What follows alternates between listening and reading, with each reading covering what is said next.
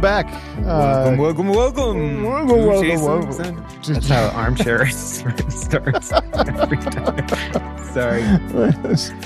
We should do that. Let's just steal a welcome from all of our favorite podcasts. Oh, I can't do it from WTF though, because Yeah. Anyway, this is Chasing Sunday. We're our very own podcast that is trying to be very, very specific and very individual.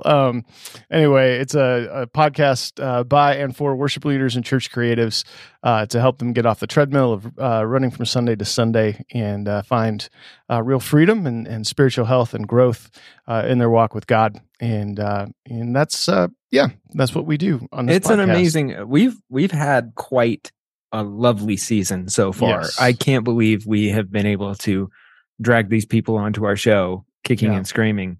They haven't quite come kicking and screaming. They've come willingly. They've actually enjoyed the conversations. Yeah, and then they also leave sometimes over eagerly. They're like, "Oh, are we done? Are we done yet? Okay, I have to leave." Contractually, we have 15 more minutes. Yeah, that's what I say to them. Yeah, off mic. And then we just sit there and stare at them awkwardly. And that was the case with the guests on this week's episode. Definitely not. Yeah, no, this was, we probably could have done a 2 or 3 hour episode with these two, just phenomenal women, Allie Lay and Debbie Swanson. They're both involved down at Denver Seminary in one way or another. Allie Lay graduated from the Christian Spiritual Formation and Soul Care Master's Program at Denver Seminary. She's a trained spiritual director. She loves creating space for individuals and groups to encounter God in transformative ways. She leads retreats, she teaches, she preaches, and has her own spiritual direction practice, working particularly with female faith leaders and with moms. We get into that a little bit, which is kind of one of my favorite parts, and one of my favorant parts of any episode. I really enjoyed that part. Yeah. And then Debbie Swanson, also just an amazing person. She's very passionate about accompanying people as they seek to know God more and know Him more intimately. She's a trained Ignatian spiritual director and supervisor, and we talk a little bit about Ignatius and the influence that Ignatius has had on Debbie. She actually has a certificate of Ignatian spiritual direction. So maybe I'm going to go get one of those too. You can't. They can't. They're out. They don't give them to you. Yeah, Debbie leads retreats and she offers spiritual direction and has her own formation ministry that she leads, and she teaches Christian formation and soul care at Denver Seminary. And as a part of the soul care initiative there at the seminary, through a ministry called the Praxis, and we talk about that a lot. It's a spiritual formation cohort that I went through last year, and that's how I met Allie and Deb. And it was an amazing experience. It was a great chance to just sort of slow down and stop and listen to the things that were going on in my own heart and soul. And Allie and Deb certainly helped create that environment and make that just a really meaningful 8-9 months for me, I think is how long it was. So we'll talk a little bit about the Praxis. We talk about spiritual direction and spiritual formation. As Paul said, we talk a lot about women and their role in ministry and or sometimes their diminished role in ministry. This is, like I said, we could have talked for hours. This was a fantastic conversation, and maybe we will definitely have them back at some point. So for sure, I'd love to. Yeah. Anything you want to add, Paul, before we kick this off? No, I can't wait to get into it. So let's just jump in here with Allie and Deb. Woo! Allie and Deb, thank you so much for being on Chasing Sunday. We're excited to have you guys. And so that's how we start.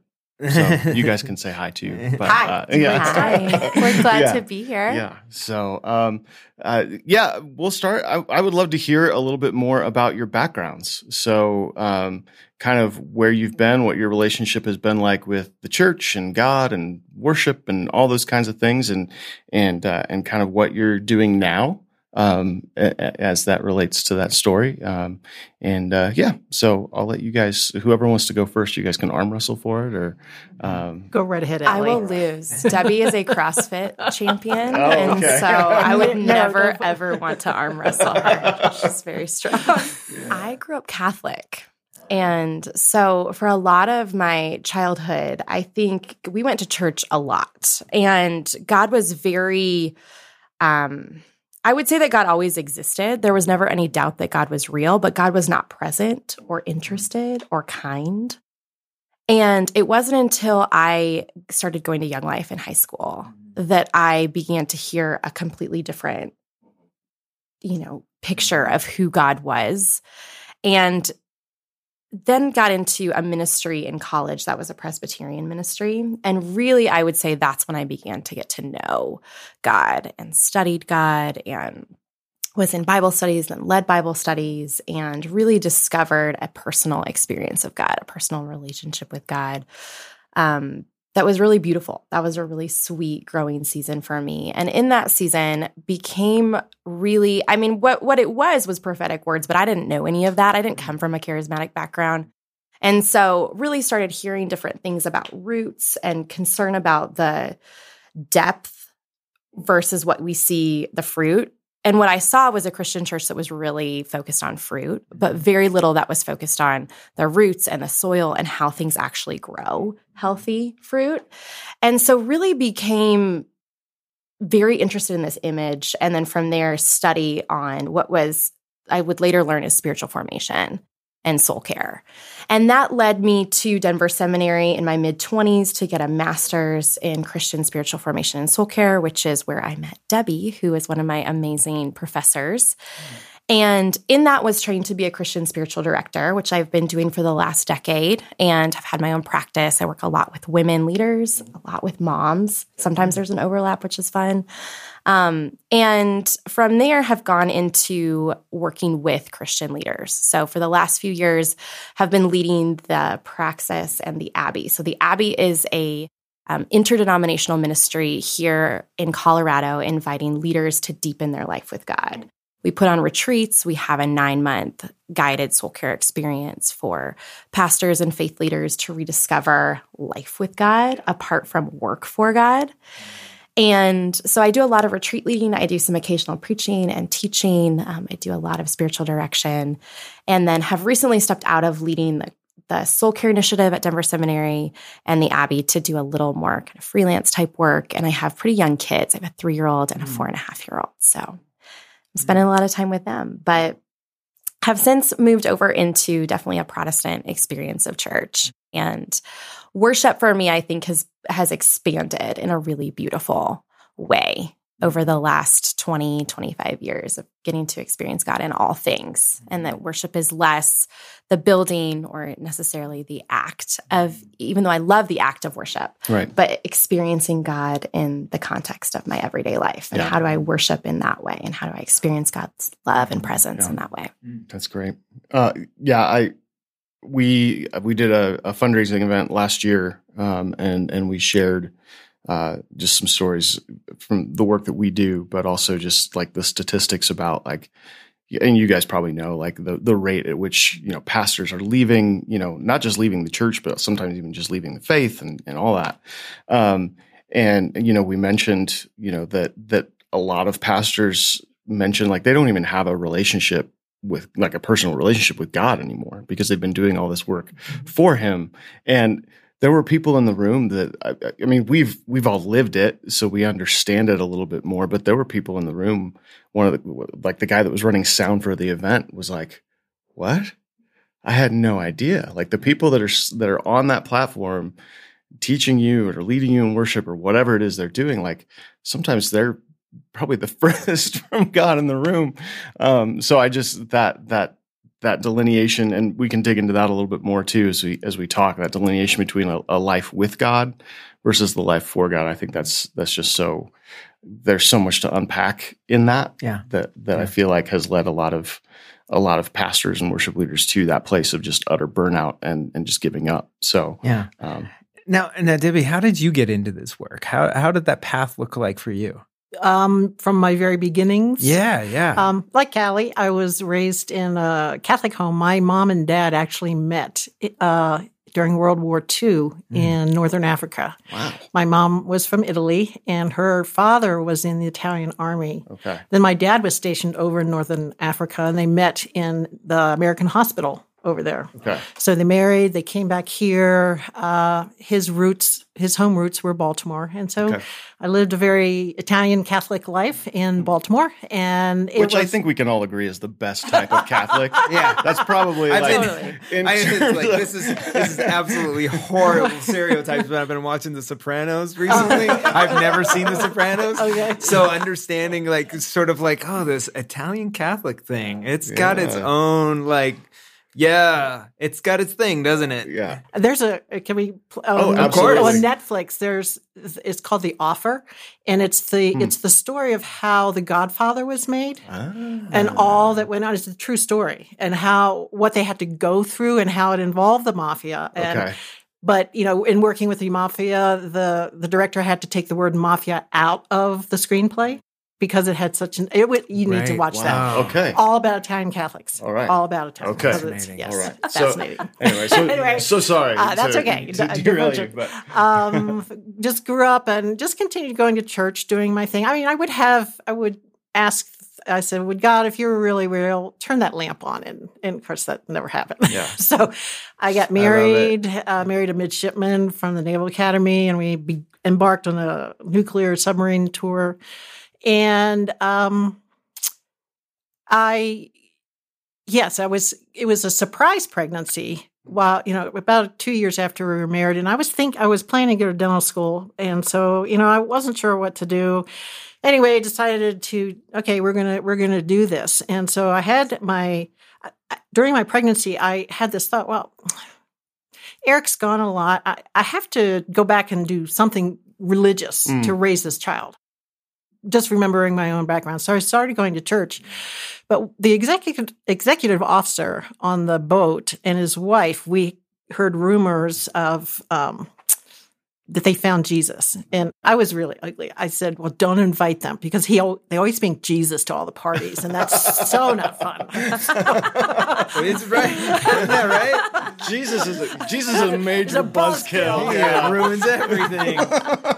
But to make a very long story short, Bonnie, the wife, started sharing her spiritual journey with me. And it's literally, I don't have time to go into it now, literally miraculous. I mean, whoa.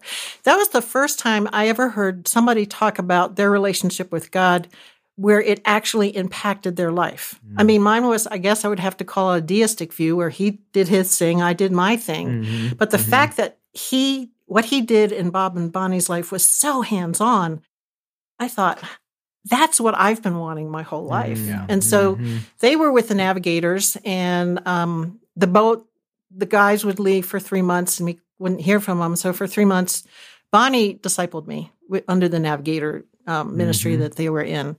And I really thought that when Eric came back, he would divorce me because I had changed so much. Really? So somehow he knew that she gave me a 4 spiritual laws tract, and I prayed it like the day they left or shortly before that. So he knew something had happened. So he was, he was doing his thing on the boat. Well, he came back, and about 3 days later, I said, Eric, I have to tell you something. I became a Christian while you were gone. He goes, well, I kind of figured something happened. And he said, and I got to thinking about it. And while I was on the boat, I gave my life to Christ too. Wow. And so he was a good Baptist because he was under the water. He was pre-baptized. So it counted for double. Okay? Yeah. Wow. Yes. So he came back, and we just continued fellowship with the navigators. And then 2 years later, he left the Navy. We were involved in small churches, but probably the most significant is we got involved with Bible Study Fellowship. I'm not sure if you're familiar with that organization. And that, I would say, was the foundation of my formation. The woman who started it had been a missionary in China. She was a single woman her whole entire life. She was placed in a concentration camp during the Boxer Rebellion. And she came out of that much like Corrie ten Boom. They were almost contemporaries. She came out of that with a relationship with God that I'd never heard of. She would refer to him as her husband because she didn't have one. He was her beloved. I mean, her notes that she wrote just had a different tenor than most of the stuff I had been reading or listening to in church. And in the absence of Eric, I was able to really enter into at some level the relationship that she had with God because I was a widow. I remember in The Hunt for Red October, the Russian captain said, "I made my wife a widow the day I married her." And when you're in the submarine service, you're on your own a lot. And so my relationship with God was nurtured by Miss Johnson. And then we got more involved with Bible Study Fellowship and started classes, and we moved to Denver and began the young adult class. And I absolutely loved it. I love the study. I told every class I taught, if I want to die teaching the Bible. So if that happens tonight, just let it go. This is the way I want to go. After 21 years. Is that sort of like a strange way of a DNR? Yeah. It's my DNR. It was like, just let me go. Just let me go. This is what I want. After 21 years, Eric's job changed. And so he started commuting to Albuquerque because there's nothing nuclear. He even went to Home Depot and said, well, what are you good at? He said, I'm an engineer. And he said, what kind of engineer? He said, nuclear. And he goes, I think nuclear's on aisle 15, but I'm not sure. So he was commuting to Albuquerque and back. So it left me with a lot of free time, and I missed studying. So I just decided to take a theology class at Denver Seminary. I had no plans to go to Denver Seminary. I just wanted to get back into some kind of study.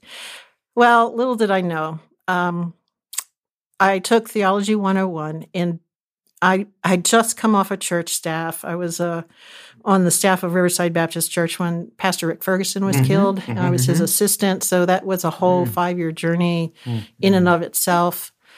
So after I came off staff there, I was, well, Lord, what should I be doing now? And as we were studying the image of the Imago Dei, I saw that we were created to be image bearers of Christ. So I thought, that's my purpose, to be an image bearer of Christ. But that didn't answer, how do you become a more accurate image bearer of Christ? And so we were still in that section of the image of Christ, and I was reading this theology book. It was about 4 inches thick. And it just came to me. What I heard in my heart was, Debbie, don't ask what you should do, but ask who you need to become. And I'd never heard that language before. So a friend of mine encouraged me to go and just take a class or two in the formation program. And I said, well, what's that? She said, Christian formation. I said, well, what's that? So I went in there that fall semester. And for the first time in my life, I had language to put around the relationship that I was having with Christ, because I felt like I was this closet mystic that I couldn't tell anyone. And even if I did, they didn't understand it. So my mentors were books like from George MacDonald and Oswald Chambers and, Miss Johnson and all these old dead guys that spoke profoundly into my life and kept that life with God going. Yeah. In my heart. Well, they only had a certificate at that point. It was a 2-year, but then they eventually developed a full MA. So I graduated with a full MA, and Dr. Demers and Howard Baker came up to me, I guess in April of the year I was graduating, and I had written a curriculum for my project thesis on Ignatian spirituality for Denver Seminary. And so they asked me, I didn't know they would, but they asked me to come on board and teach that. So that's became my next season in life. It was actually teaching that. And then Howard always talked about this dream he had for the spiritual formation within Denver and for pastors. And Allie came along and he talked to Allie. He pulled this folder out, blew off the dust and said, do you want to get this going? And so Howard and Allie, myself and Stephen and Charlie, and now a couple other people, it came into being. I mean, literally God formed it. We just kept saying, what do you want to do here? We have a heart for the pastors in this town, and we see them, if not burning out, just running on fumes and not being able to give what they would like to give, and they don't know how to receive in order to first forgive. How many sermons have we heard on receiving from God? Right. So that's how the praxis in the Abbey came about. Yeah. It's awesome. I was part of the last year's cohort, the delayed one of Praxis, because you guys took a year off, rightly so, for the pandemic and for the pandemic. In honor of the pandemic. In honor of the pandemic, you guys took a break from Praxis, and so I was fortunate enough to be a part of it this last year, and it's. I love hearing these stories from you because now I'm starting to put a lot of pieces together, in terms of, things that you guys shared, during the gatherings and all that kind of stuff, but also just how it came to be. I think it's a beautiful thing and very much needed. A lot of the work that Paul and I do, in working with worship leaders and all of that, like we see, the running on fumes. I mean, I've experienced that myself. Like people say, like, where's your tank? Like, how you fill your tank up? It's like, well, I've been running on fumes for so long that, like, a lot of times a quarter tank feels full. Yes. Right. That just, you can only do that for so long. So do you think we unrealistically have expectations about how we always have to run at 100% capacity? Like, in terms of, like, how full we have to be? Is it still basically a scarcity mentality where it's just like, I'm not where I need to be in terms of my energy level for God or my soul care or whatever? Do you find that's the case with people who are coming? Do they still, or how should we be thinking about soul care? I mean, I suppose it's this idea of, well, we always want to be operating at 100% health. Right. Is that really the goal, or is it to integrate the fact that we'll have these ups and downs of ministry and we just don't know how to integrate them in a way that's healthy? What do you see with people who come to you and they're just kind of like faced with that sort of stuff? I think we do this with a lot of leaders, and leaders are very hard on themselves. And I think that soul care often becomes another thing for leaders to feel bad about themselves. Like, I'm not doing enough, or I just know I need that silent retreat week, but, maybe next quarter or something like that. And I think I've heard soul care called the art of arts because it's so dynamic. Other than God as God is, there's nothing more dynamic than a human soul. And so it's not a science. It's not going to be, we have to look like this all the time. And I think we're always moving towards and away from God. We talk a lot about that in Ignatian spirituality.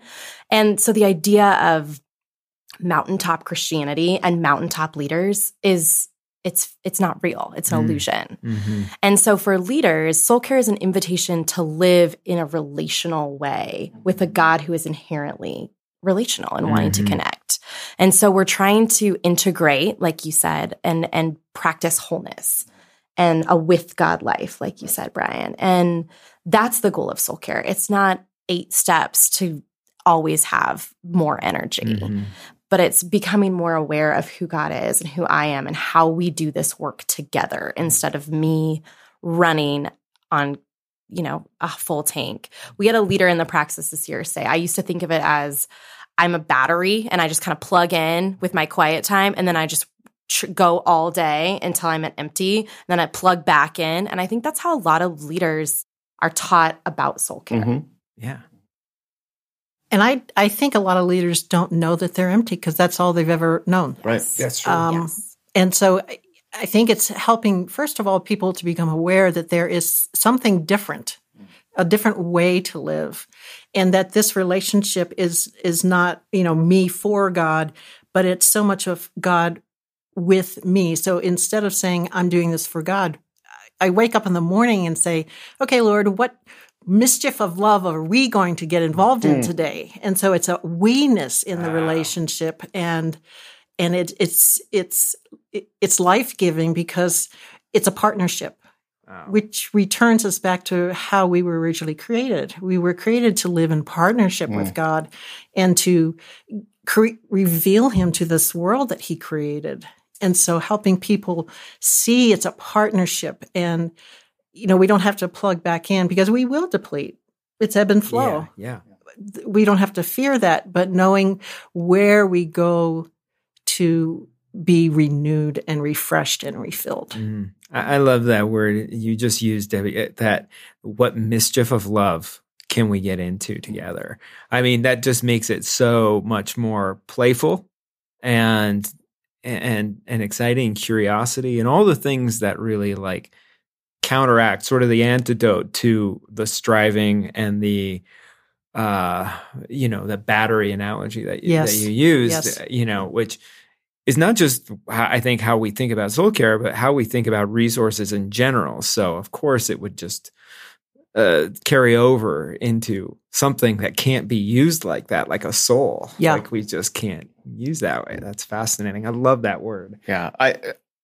I find it one of the struggles that you guys, I think, identified in the praxis, and one of the things that I think fights against so much of like Western Christianity and the things that we're battling today, in church and church staff and all that kind of stuff, is this idea is like there's no we want a bow on top of something, or we want a diploma, we want tell me when I finished, tell me when I got it right, what do you say to those folks that you come across who you mentor or do spiritual direction with or are teaching?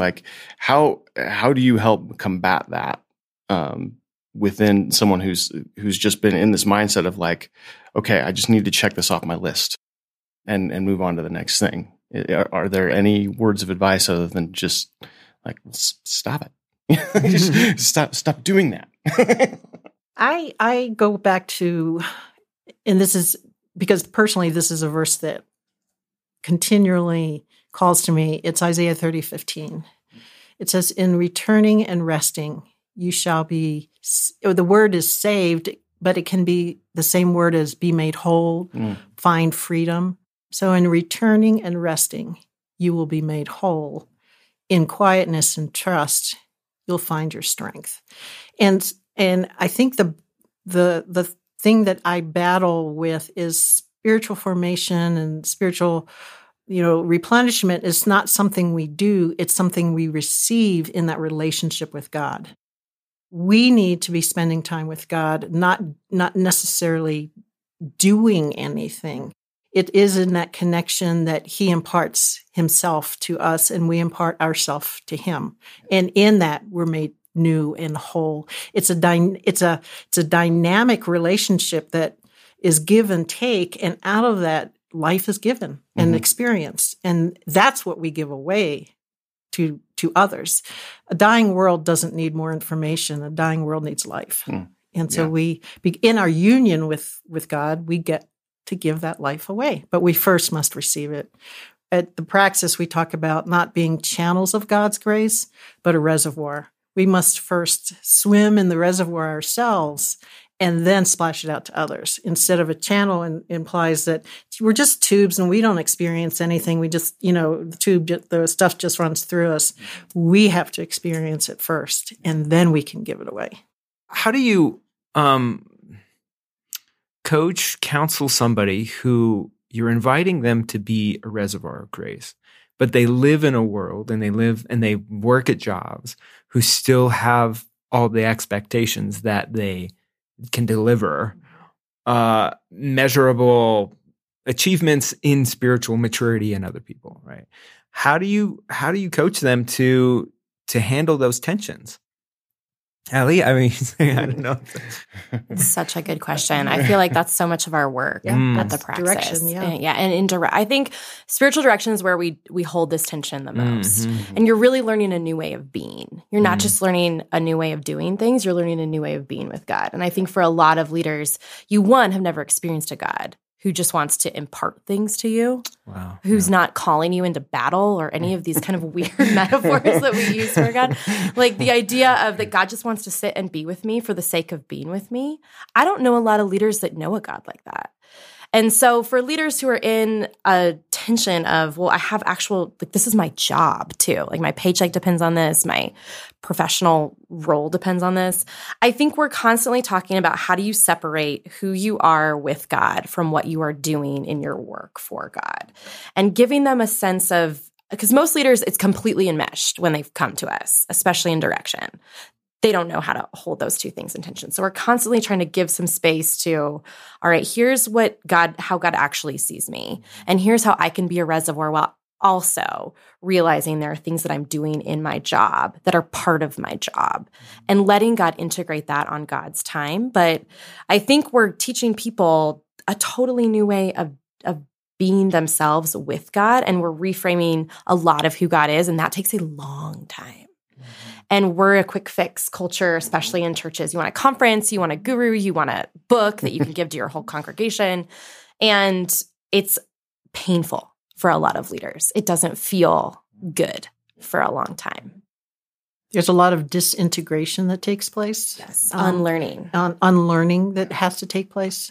And that's why we held off on Praxis. We realized Praxis is something that's experienced and received. It's not a program. And it would not do the cohort any good to try and do this via Zoom. We'd rather not do it because they wouldn't receive what we wanted them to receive. Yeah. I remember when going through the Praxis with you guys, how much I struggled with that idea of being a reservoir and not a canal. And that was, I mean, I'll probably get emotional about it now. That was such an emotional moment for me, because that was my life. Like you are filled up to pour it out. Like none of it is for you. Like this is all for other people. Yes. And so to have, the thing is like, you can't give anything if you don't have anything in you at all, And so the idea is not that it never, ever gets poured out. It's that you're giving of the overflow. Yes. Like it's, allowing yourself to be filled up to this place where like things spill over, and they spill over into other people's lives, and they're all enriched. But the thing is like, if you just are continually spilling over, just continually letting it out, you're not a reservoir.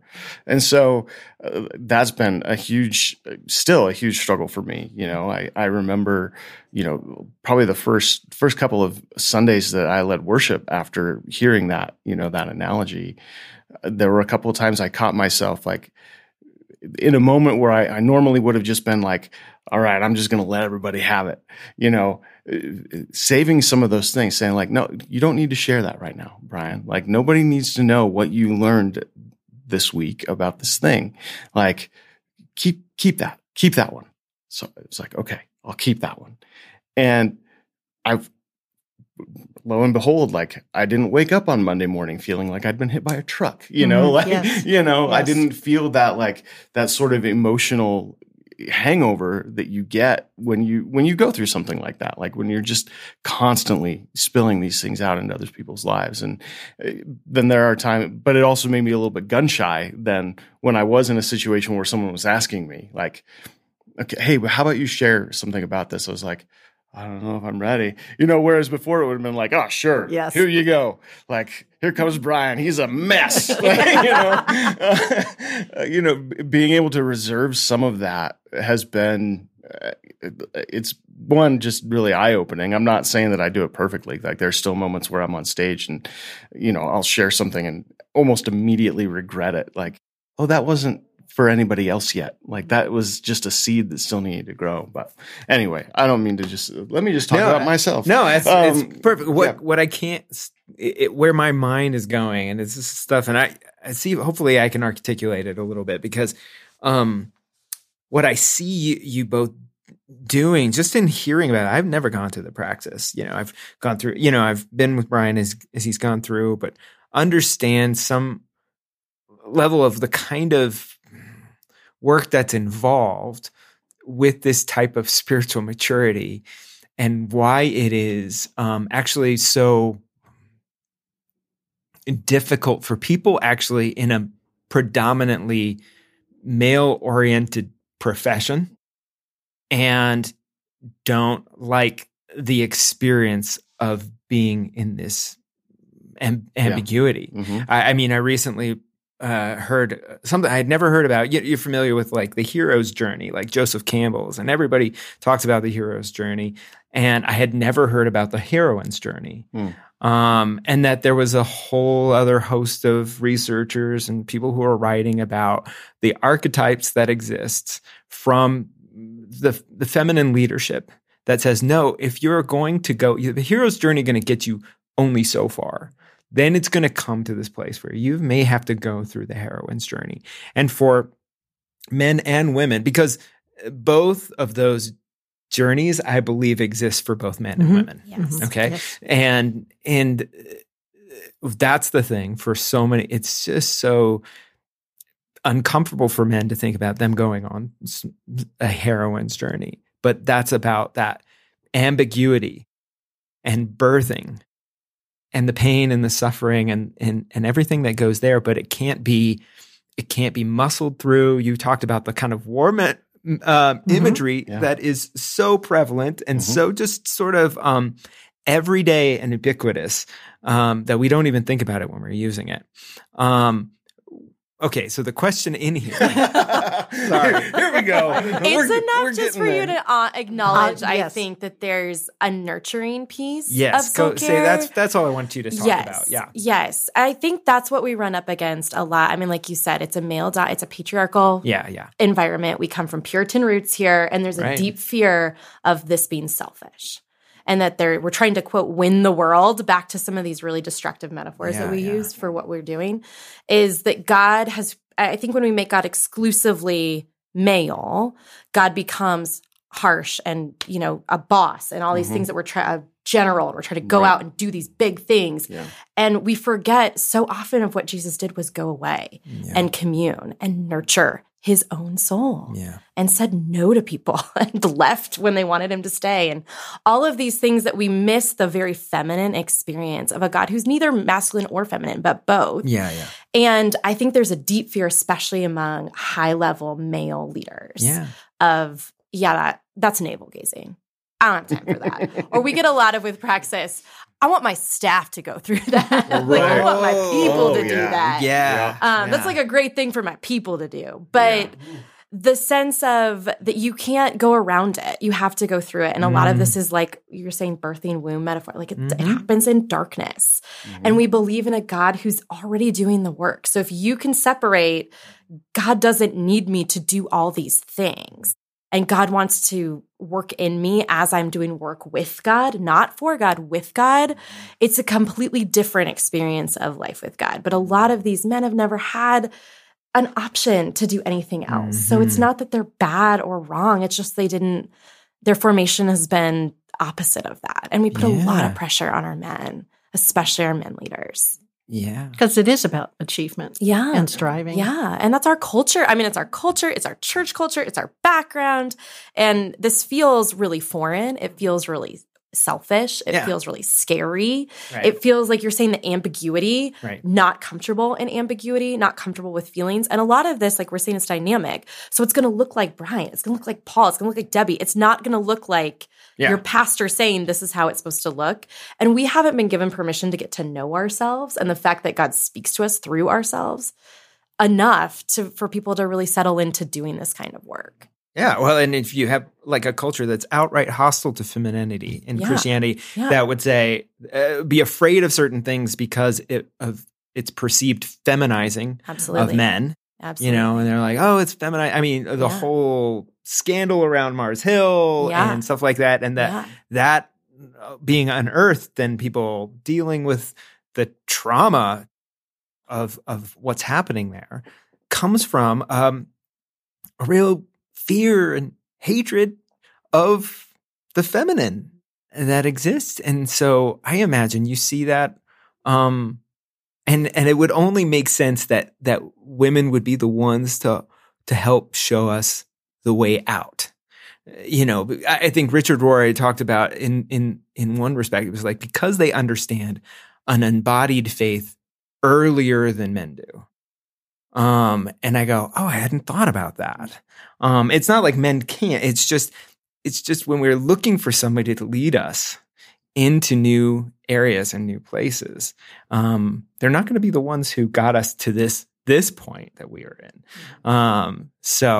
I wanted to hear a little bit more. You said you're doing this sort of leading with women and with moms, especially. I'm super interested in that because I can imagine that's a group of people who feel often very marginalized and like, oh, my wife, I've got 2 kids. My wife for sure feels that way. It's like, oh, I don't have anything to contribute because I'm just taking care of kids. Yeah, right? I'm just a mom. Like, how do you draw the leadership out, or the care or the maturity in that group of people out? I love that you're asking that question. Yes. I just love that you're asking that question. I feel so seen by that question. Oh, that's what Paul does. It's just good. Yeah. It's a good question, and I think, one, when you say it would be natural that women would lead us here. Ironically, we don't have a lot of women voices because guess what they were doing? They were raising kids. They weren't in the monastery writing these books. And I mean, there are a few that we have, and there are a few that we think were probably women that were not credited as authors. But there's not a lot of female voices and leadership in these spaces for women who are trying to integrate. What does it look like for me to be a mom? What does it look like for me to have other giftings? And how do I do that in a season that's so demanding? I have little kids right now, and I have no idea if parts of me that feel like they're dead will ever come back. Like, it's just so heavy and so much. So how do we do that for women? I mean, I think child raising and child rearing is an invisible labor, and a lot of domestic labor has been invisible for a long time. And so I think just even asking that question, it makes me feel seen because it shows that I'm not invisible. No. And I think we also have a lot of different social pieces of the supermom construct that makes women feel like, I think there's a little bit of a reaction with women in my generation, a lot of the moms that I do sit with in direction of, I can't do it all. I can't. And we've been sold this kind of, you should be able to do it all. And that just creates another sense of shame. I can't be with my kids right now and having this conversation with you. And so giving women permission to say that there are trade-offs in this season. I think giving permission for women to say, this is an exhausting, completely depleting time, and I feel really unseen. And my husband doesn't know how to meet me in that because it's completely different for him. And my husband's a great partner, but he doesn't know what this is like because he's not in it. And I think you're also given this, well, you'll have time. You'll have time, but this is like a really short season. And I think letting women wrestle with the ambiguity and the ambivalence of motherhood, there's a lot of ambivalence around motherhood. And we're told that that's not good. Like, there are days when I don't want to be with my kids. They're really hard. I don't want to be a mom because it's really hard. Yeah. And it's not, I think people also kind of minimalize that and are like, oh, they're not giving you positive feedback. I'm like, no, my kid is pooping in my vents. Like, I don't want to be around that. Like, these can't be my best days. Like, my kid trying to like climb in the toilet is just, there's got to be more, God. There's got to be more for me. And I love the work that I do. And I feel like a lot of women were taught that we can be anything. And then you have these kids and it's like, you're just so torn. So in terms of the question about how do we see moms, how do we honor moms, I think giving space for moms to feel a complexity of emotion is probably the first thing. Because we're given this, especially the Christian mom. And I live in an area that's fairly conservative. There's a lot of homeschool, and it's just hashtag let them be little.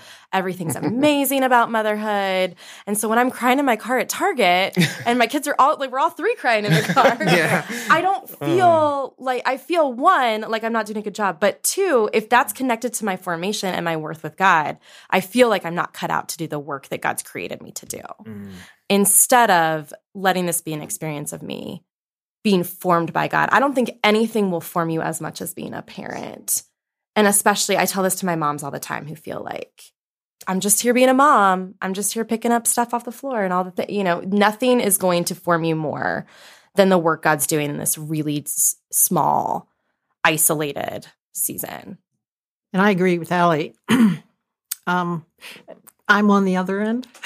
I have grandchildren, and one just graduated from high school. He's beginning college.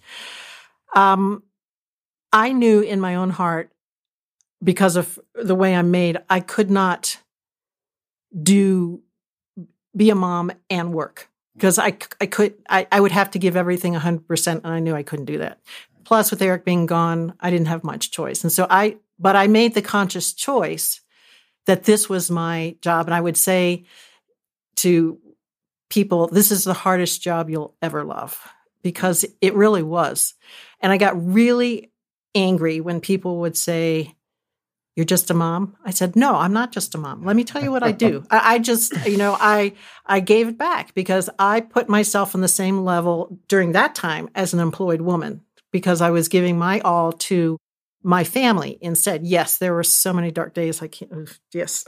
It's so hard. So it is so hard, especially when you're a single mom. I mean, like I was a single married lady. It was extremely hard. And yet I agree with Allie. It is the very thing that God used to form me. And I don't know if this is true or not true, but that verse where Paul said, "And women shall be saved through childbearing," it came to me that what I think Paul was saying, that women had the same opportunities of formation that men had outside. God was going to form them in their jobs as moms. Our spiritual director says, "Debbie, you don't need to read all the books on spiritual growth, because your curriculum is your life." Because God meets us in our life, where we are, with what other circumstances we have. That is our spiritual growth. That's our platform for growth. And so if we embrace that fully, the formation will come, because God will meet us in the context of whatever we're doing. It doesn't matter. And then I also, because I can look back, I can see seasons where, and I do have some young women, but I see a lot of middle-aged women now. But a lot of young women, what I will tell them, I can only tell you from my journey, there were seasons in my life. There were seasons when I had to stay home with my kids, and I could not choose to do the things that I wanted to do. But later on, I was able to. But if you had told me that wouldn't have been much comfort, because I'm in the middle of this rat nest, and that coming is just too far. What I'm finding in middle age is women, their husbands are retiring, their kids are gone, they're empty nesters, and they truly don't know who they are. They have been spending their time as wife, mother. Their sense of identity is always in relation to something or something else, someone else. I'm somebody's wife, I'm somebody's mother, I'm the dog's caretaker, I am so-and-so's employee. And when you ask them, I ask them each of them, what do you like? What are your longings and desires at this point in your life? And I get the blink, blink, and crickets. No idea. Crickets. Yeah. And I talk about, have you ever seen Runaway Bride with Julia Roberts? I don't think so. It's a woman who, she went through a number of almost weddings, and she'd get to the altar and she'd run away. Oh. And so this Richard Gere comes in, and he's a reporter and wants to do a story on her. And he realized the reason she did that, because every relationship, the men told her what she liked. Oh. And especially in the diner. Right. It showed a series of scenes while she was ordering eggs, and the server would say, "Honey, how do you like your eggs?" And the men would say, "Over easy." The next man would say, "She likes them scrambled." And so Richard Gere came up to her and said, "I'm going to ask you one day, how do you like your eggs? And you're going to tell me." Uh-huh. And so that's what I tell these women is, in 6 months, I'm going to ask you, how do you like your eggs? What is it that you're desiring and longing? We pay a lot of attention to longings and desires in spiritual direction, because that reveals who they are and the desires God has for them. And so in that, they can begin to discover it's not a midlife crisis. It's a midlife spiritual awakening. Ah. They have this brand new relationship with God and themselves that they've never had before, ever. Because they're living with God, not doing all their stuff for God. Yeah. And so that's where I'm finding myself with a lot of women right now. Oh, I think you nailed it. Like, are you familiar with, there's a song called Somebody's Something. It's by Casey Bowles, singer. She wrote this actually about her mother. And I don't remember how I heard about it, because it was about, she would always forget the lyrics every time she performed it at a certain point in the song over and over again. And it had to do with parapraxis. That's what it's called. Parapraxis is the thing about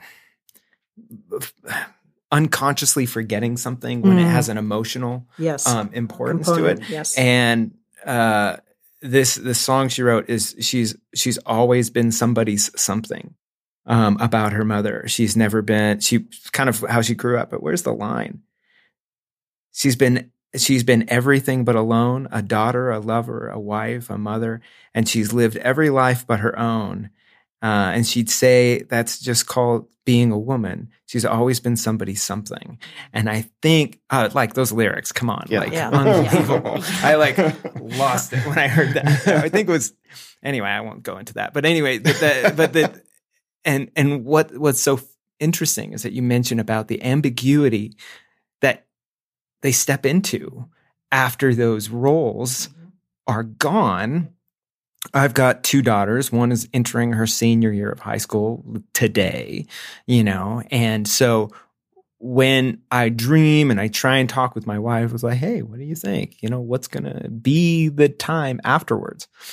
And she doesn't have an answer, and I'm being such a good husband trying to come up with ideas and suggestions and all this sort of, what about this? What about this? You could try your eggs over easy, or you could have them fried. Yeah, it's the same thing. It's like saying, what do you want to eat tonight? And then I just describe everything that's in the fridge. It's just like, that's not helpful. Doesn't make me want to eat anything. Yeah. And I just realized there's a piece of it that points back to me where it's just kind of like, oh, you don't know what to do with a moment like this. And you don't like the ambiguity that somebody else is feeling. Right. So you're going to try and solve it with the way you would try and solve things for yourself. But that's very wise. I mean, that's very self-aware. I am pretty self-aware. We're going to take a commercial break for me. I can't let something like that lie. It's just I've got to poop all over it. Sorry. You're right. I am. You're right. I'm a great husband. Danny, cue the music. Yeah. Oh, man. So, anyway, well, we can move on from that somehow. I love the way that this conversation has gone, just because we do. I think one of the things that I forget about and have handled wrongly, even when I have had, female worship leaders who have worked with me or for me or whatever, like there have been times where I haven't always known how to handle that and how to talk to them and how to express, like a lot of women in ministry, worship leaders in particular, like they kind of get pigeonholed, into this one little thing, like get up on stage, sing your songs, make sure they sound pretty, and so having a little bit more insight into those struggles, I think is, and the ways that, not that you have, succinctly described how women think. I don't think anyone can describe how anyone thinks. But I think that's hugely helpful for me. Probably even too, just in how I relate to my wife. So thank you for that. That was huge, and really good. I had some more kind of questions about just this idea of spiritual formation and sort of the responsibility of the worship leader in that, because worship leaders are, most of us are fairly creative. And you mentioned, like this is the art of, art or whatever you said. You said it way back. The art of arts. This can be, because it is so, kind of rooted in feeling and emotion and all that kind of stuff. There aren't going to be a whole lot of senior pastors or lead pastors that are going to be like, hey, let's figure out how we can incorporate more spiritual formation into how we do things on Sunday morning or whatever, or for our congregation. What are some ways that maybe the artists within our communities can start to sort of infuse that into our gatherings? Is any advice you could give on that, like how we can start to incorporate these things into our communities through the way that we use art and music and things like that? I think first and foremost, it's going to come out of you and your own formation, like we've talked about. So you're the reservoir and it overflows from that. I think second, everything you do is forming people spiritually. It's just a matter of if you're aware of what that formation is. Right. And so a lot of what we're talking about in terms of the church culture and the water that we all swim in, it's because of how we've been formed spiritually. And it's taking a step back to say, what are the narratives that we're creating here? What are, for everything from how your worship space is set up, like your sanctuary set up, the music that you're singing. I think worship leaders are so key to creating an environment for people to encounter God, right? That's part of the heart of what you're doing. Right. But it can easily get reduced to, let's sing this song to create this emotional response in somebody because so-and-so is giving a sermon on this. And so thinking about how are we, every single part of this is formational. So as artists, let's be curious about what we're doing and how we're doing it and what it's communicating about who God is. And everything from what are our worship leaders wearing? What are the songs that we're singing? What are the types of language in the songs? There's a whole stream of worship songs that never even talk about God. They just talk about me. Right. What am I telling people about that? And again, just a strategy and I think an intention around that is huge, that you're constantly forming people, but how are we forming people and what are we inviting people into here? I like having scripture and inviting people to enter into, it doesn't have to be even a passage, but even a word or a phrase, not just thinking about what that phrase means, but entering into it. Oh, what's the Matthew 11:28 in the Message? This is our Are you weary? foundational verse. Oh, sword drill. Here we go. Sword drill. Yeah, Right. is it those like learn Are you weary? the Yeah, it comes but learn the unforced rhythms? learning- Are you tired? Yes. Burned out? Take 2 sentences of that, and don't have them just meditate on the words, but enter into that. Like you're in that scene. Jesus is talking to you, and what does it mean to experience the unforced rhythms of grace, and inviting the congregation to enter into a conversation between God and them while you are either playing instrumental music or you're reading the scripture, using our imaginations to imagine that we are with God, in God during that. Or the other thing I like is Visio Divina, using art where you can, as worship leaders, can unpack that art to reveal and teach people how to do that so they can go home and do that. That would be, even if you had it printed in the bulletin or up on the screens, it doesn't have to be very long. 2 minutes is enough. And letting them know that all of the world is revealing Christ. It's not just Christian art necessarily. It's all of art. Yeah. Yeah. In many ways, Christian art may be hiding more of God than we think, just because of the lens that we've squeezed it into, and that's so true. I didn't think about it, but that how to incorporate Visio Divina more in a sort of approachable and really accessible way to a weekly worship, which I just don't think we think about. We think mostly about the art that's being used in churches right now is mostly as another means for marketing. Yes. Right. Yes. And graphic design. So graphic design, very different from Visio Divina. Yes. Right? Because their purpose is 2 different purposes. Sure. But I think that's fascinating. Yeah. I love it. Yeah. And that's the purpose of icons. It's said when you're looking at an icon, you're reading the icon. And an icon is not drawn, is written. Because the artist has something he or she wants to say about revealing the Lord to whoever is reading the icon. And so having them actually not just see what's on the front, but enter the picture, enter the art, enter the icon. To encounter God is a different way of looking at art. That we can actually encounter God. Just like we can encounter God through the words on a page. The words on a page are flat, but if we enter the word, it has depth and meaning. Yeah. And doing that with one word, it can unlock a wonderful experience.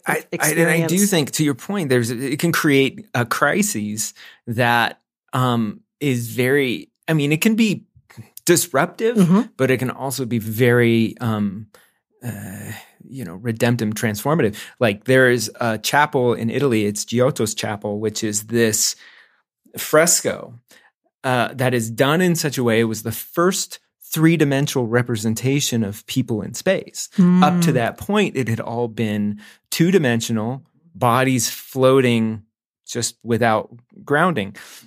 When an artist started to engage the discoveries in science and in physics that would talk about ground, how shadows fall, how different things in perspective, it changed people's understanding of themselves in relation to space. Yes. And so they would go, oh, wait a minute. When that started to lead to discoveries about the moon and the stars, maybe those aren't celestial realities, but they're physical realities. And then where is God if I put him in a three-tiered universe, right? Where is God now? Yes. And that's just as controversial as Emmanuel, God with us sort of message. Yes. Changes your world. Like, will disrupt a world that was like, oh, wait a minute. I'm disoriented now. Yes. And I do think we could have moments like that that could be more possible, but they're going to feel that way too. Yes. They're not going to be comfortable anymore, So Jesus was very disruptive. Oh, absolutely. Well, and I think that's one of the responsibilities of the worship leader and of the church leadership in general that we've sort of let go of, like, in our efforts to create, one of the phrases we used at one of the churches we worked at was, we want to create a distraction-free environment. And we changed that to like, well, we can't eliminate all distractions. So it's a distraction-limited environment, and it's like, but maybe that's exactly what we need, like we need to create some disruptions, some distractions for people to pull them out of this very, sort of flat, one or two dimensional Christianity, and incorporating the arts and incorporating things like Visio Divina and things like that are great ways, to get a lot of these people, like, let's pull each other out of this, just sort of like, again, it's the title of the podcast, but just chasing Sunday, like just running from one Sunday to the next while everything else is just sort of like there, So, but it also, there's a responsibility to be able to do that in a way that, we do want to be disruptive. We don't want to send someone running out the back door of the church. Like, these people are freaks, so just trying to strike that balance and because it has been a long time since the church has done things like that. Like, when was the last time you saw a sculpture in, and suburban evangelical megachurch, so yeah, it's finding ways to do that, bring people along, shepherd them through it, So. And I think ultimately what you're doing is inviting them to move from passive consumer to active participant. And that's what spiritual formation is, like, that you are a participant here. And it's not up to Brian to give me something beautiful that I can then feast on for the whole week. It's about Brian to lead me into the presence of God, that then I experience God there. So it's still a lot of pressure. But I mean, it's not even up to Brian to do that, right? But that changes the reservoir back to the reservoir canal. Yes. Then it's not, it's up to me to share this thing to help you. Yeah. It's we're all in this together, and these people are participants here, not this consumer where you just show up on Sunday, sing a couple songs, get this message, and then leave. Yeah. I think that's a big trap that a lot of worship leaders get themselves into, is like, how do I get these people to worship? Like, how am I going to make everybody worship today? Yeah. It's like, you can't. No. That was a big thing that I had to let go of, a long time ago. We may have talked about this with Tommy in another episode, where it's like, there's absolutely nothing I can do on this stage that's going to make you want to worship more. My job is simply to say, like, hey, God's here, Holy Spirit's here, we're all here. Yeah. What are we like? How are we going to engage with that now? Right. It's going to be through these songs. It's going to be through a message that's going to be given. It's going to be through a story that's told, and it isn't up to me, like it is my responsibility to go through that formational process myself, and then invite other people, into it in a corporate setting. And I think that's the key is invitation. God is always inviting us and wooing us and pursuing us. He's not demanding anything from us, but he's inviting us to join him. Yeah. And we can simply invite them. Yeah. And they can say yes or no. Yeah. I just think what an amazing tagline that would, or an invitation that would be to us, like, I want to invite you to worship God in a distraction-filled zone. Yeah.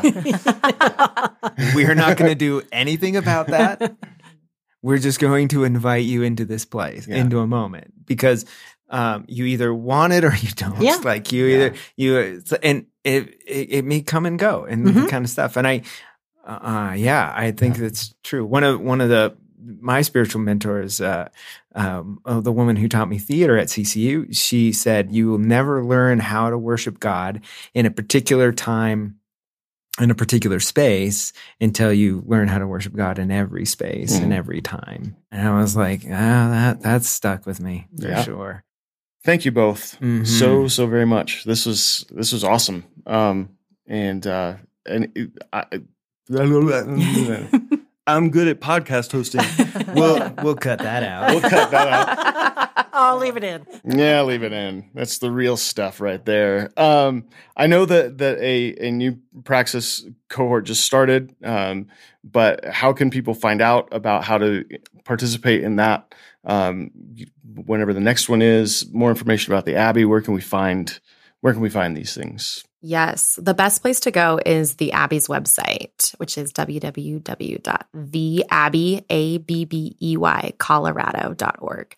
You can find out about Praxis cohorts, seasonal retreats that we host specifically for faith leaders and pastors in the area. We have a lot of churches bring their whole staff to those. So we do those around the liturgical year, Advent, Lent, other fun things that are going to be popping up from there. So theabbeycolorado.org. Okay. Awesome. We'll make sure that we point people toward that. And because I can't say enough about it. I know I'm still processing and will be processing probably for the rest of my life, the things that I experienced through the Praxis, and Paul has the disadvantage of hearing me, process through that stuff out loud. The beneficiary. But especially for a tender little artist like myself who's been kind of, beaten up and all that kind of stuff. It was and continues to be just a breath of fresh air for me. So, thank you both for that. But, I would love for more people to be able to get involved in that. And I'm sure you guys would too. So thank you so much. Well, thank you for asking us. Yeah, of course. Having us. So much. Of course. Thanks for the work you guys both do. This is good work. Well, Good thanks. work. Oh, it was really good. Yeah. Probably one of my favorite conversations. No offense to any of our other guests, but that was one of my favorite conversations that I think we've had on the podcast, and just their passion, not just for what they do, but for who they do it for. That is very evident. A couple of things that I wanted to highlight, this idea of the reservoir and the canal, even doing this podcast, as I was thinking about it, is kind of a test of that for me, because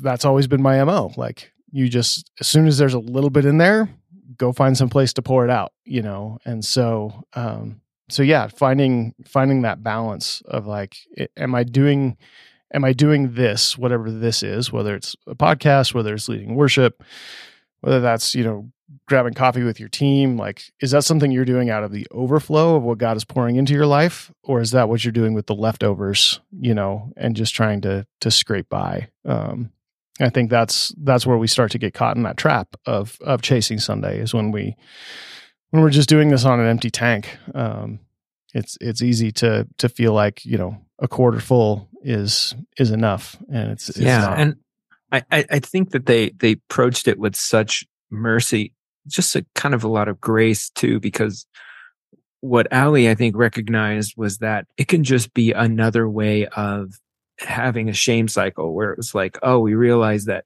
we're low in the tank and we know we should be in the reservoir, or know we should be serving from the reservoir, but here's where we're living, and here's what's expected of us. And so I guess we just have to keep going. And so being able to have some picture of what it looks like to get out of that destructive cycle was great. I actually think too, the kind of blessing, I suppose, is the right term for how she blesses women who are moms, and also Deb too, women who are just maybe in a season of their life where kids are gone and they don't know who they are. They don't know what to do next, and to step and to show them and to name them as children of God, but also to have leadership qualities, have desirable qualities, something they can contribute, is something I really appreciated. There's sort of the realness in which they approached that and talked about it. It was really great. Yeah. So thanks, Ali and Deb, for doing that. And if you do want to find out more about the Abbey or about the Praxis, which are two just fantastic soul care and spiritual formation initiatives that both Ali and Deb participate in and help facilitate, you can go to theabbeycolorado.org. I think Ali mentioned that in the podcast, but we just want to make sure, and we'll make sure we put it in the show notes as well. But the Abbey, ABBEY, Colorado.org. If you just need some time and some space to work on your stuff, that's a place you can go where you will get plenty of both. So, worship leaders, go check it out and get involved in that. So, anyway, on that note too, we also have the green room on our own, which is if you're looking for other ways to get with a community of people who are intentionally trying to grow in their leadership. They're intentionally trying to move to a cycle of grace where they're living from this place of the reservoir instead of a canal. That's what the green room is all about. You can learn more at our website, greenroomleaders.com. And so if you realize that another book or a podcast or some web seminar is just not cutting it, but what you need is real community and help, please check us out. We'd love to have you a part of our next cohort. So check us out at greenroomleaders.com. And I was thinking we might add a little bit of a extra music clip here at the end, Brian, as we, I know maybe a lot of people are not familiar with Casey Bowles, which is that artist I brought up when we were talking to Ali and Deb, that her song, Somebody Something. And maybe we'll play that on our way out. But is there anything else that we need to cover before we go? Yeah. If you are enjoying Chasing Sunday and you feel like this is a life-giving podcast for you, please do give us a rating, subscribe to the podcast, like us, whatever it is that on whatever platform you listen to us on, whatever their little button is for making sure that people know that you like this. If you could click that, it just helps us kind of spread the word and get the word out about Chasing Sunday and let other people know. And if you're a worship leader and you need any help or just some encouragement, you can always go to torncurtainarts.org, reach out to us. We'd be happy to grab a cup of coffee with you or find some time on Zoom or on the phone and chat a little bit. So yeah, that's it. I hope you guys have a great week. I don't whatever time of the week you're listening to it. I hope that the rest of it is great. Enjoy great days.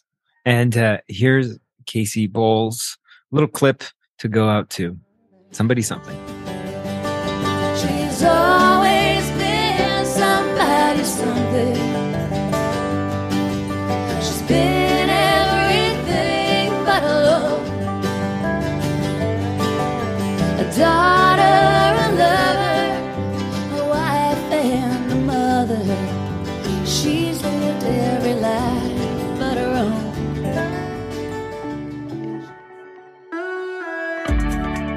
Chasing Sunday is a production of Torn Curtain Arts and distributed by Resonate Media. Your hosts are Brian Davis and Paul Romig-Levitt, with editing and mixing by Danny Burton. Torn Curtain Arts is a 501c3 nonprofit organization, and your tax-deductible gifts make our work possible. For more information about TCA and to partner with us in our ongoing work, visit torncurtainarts.org.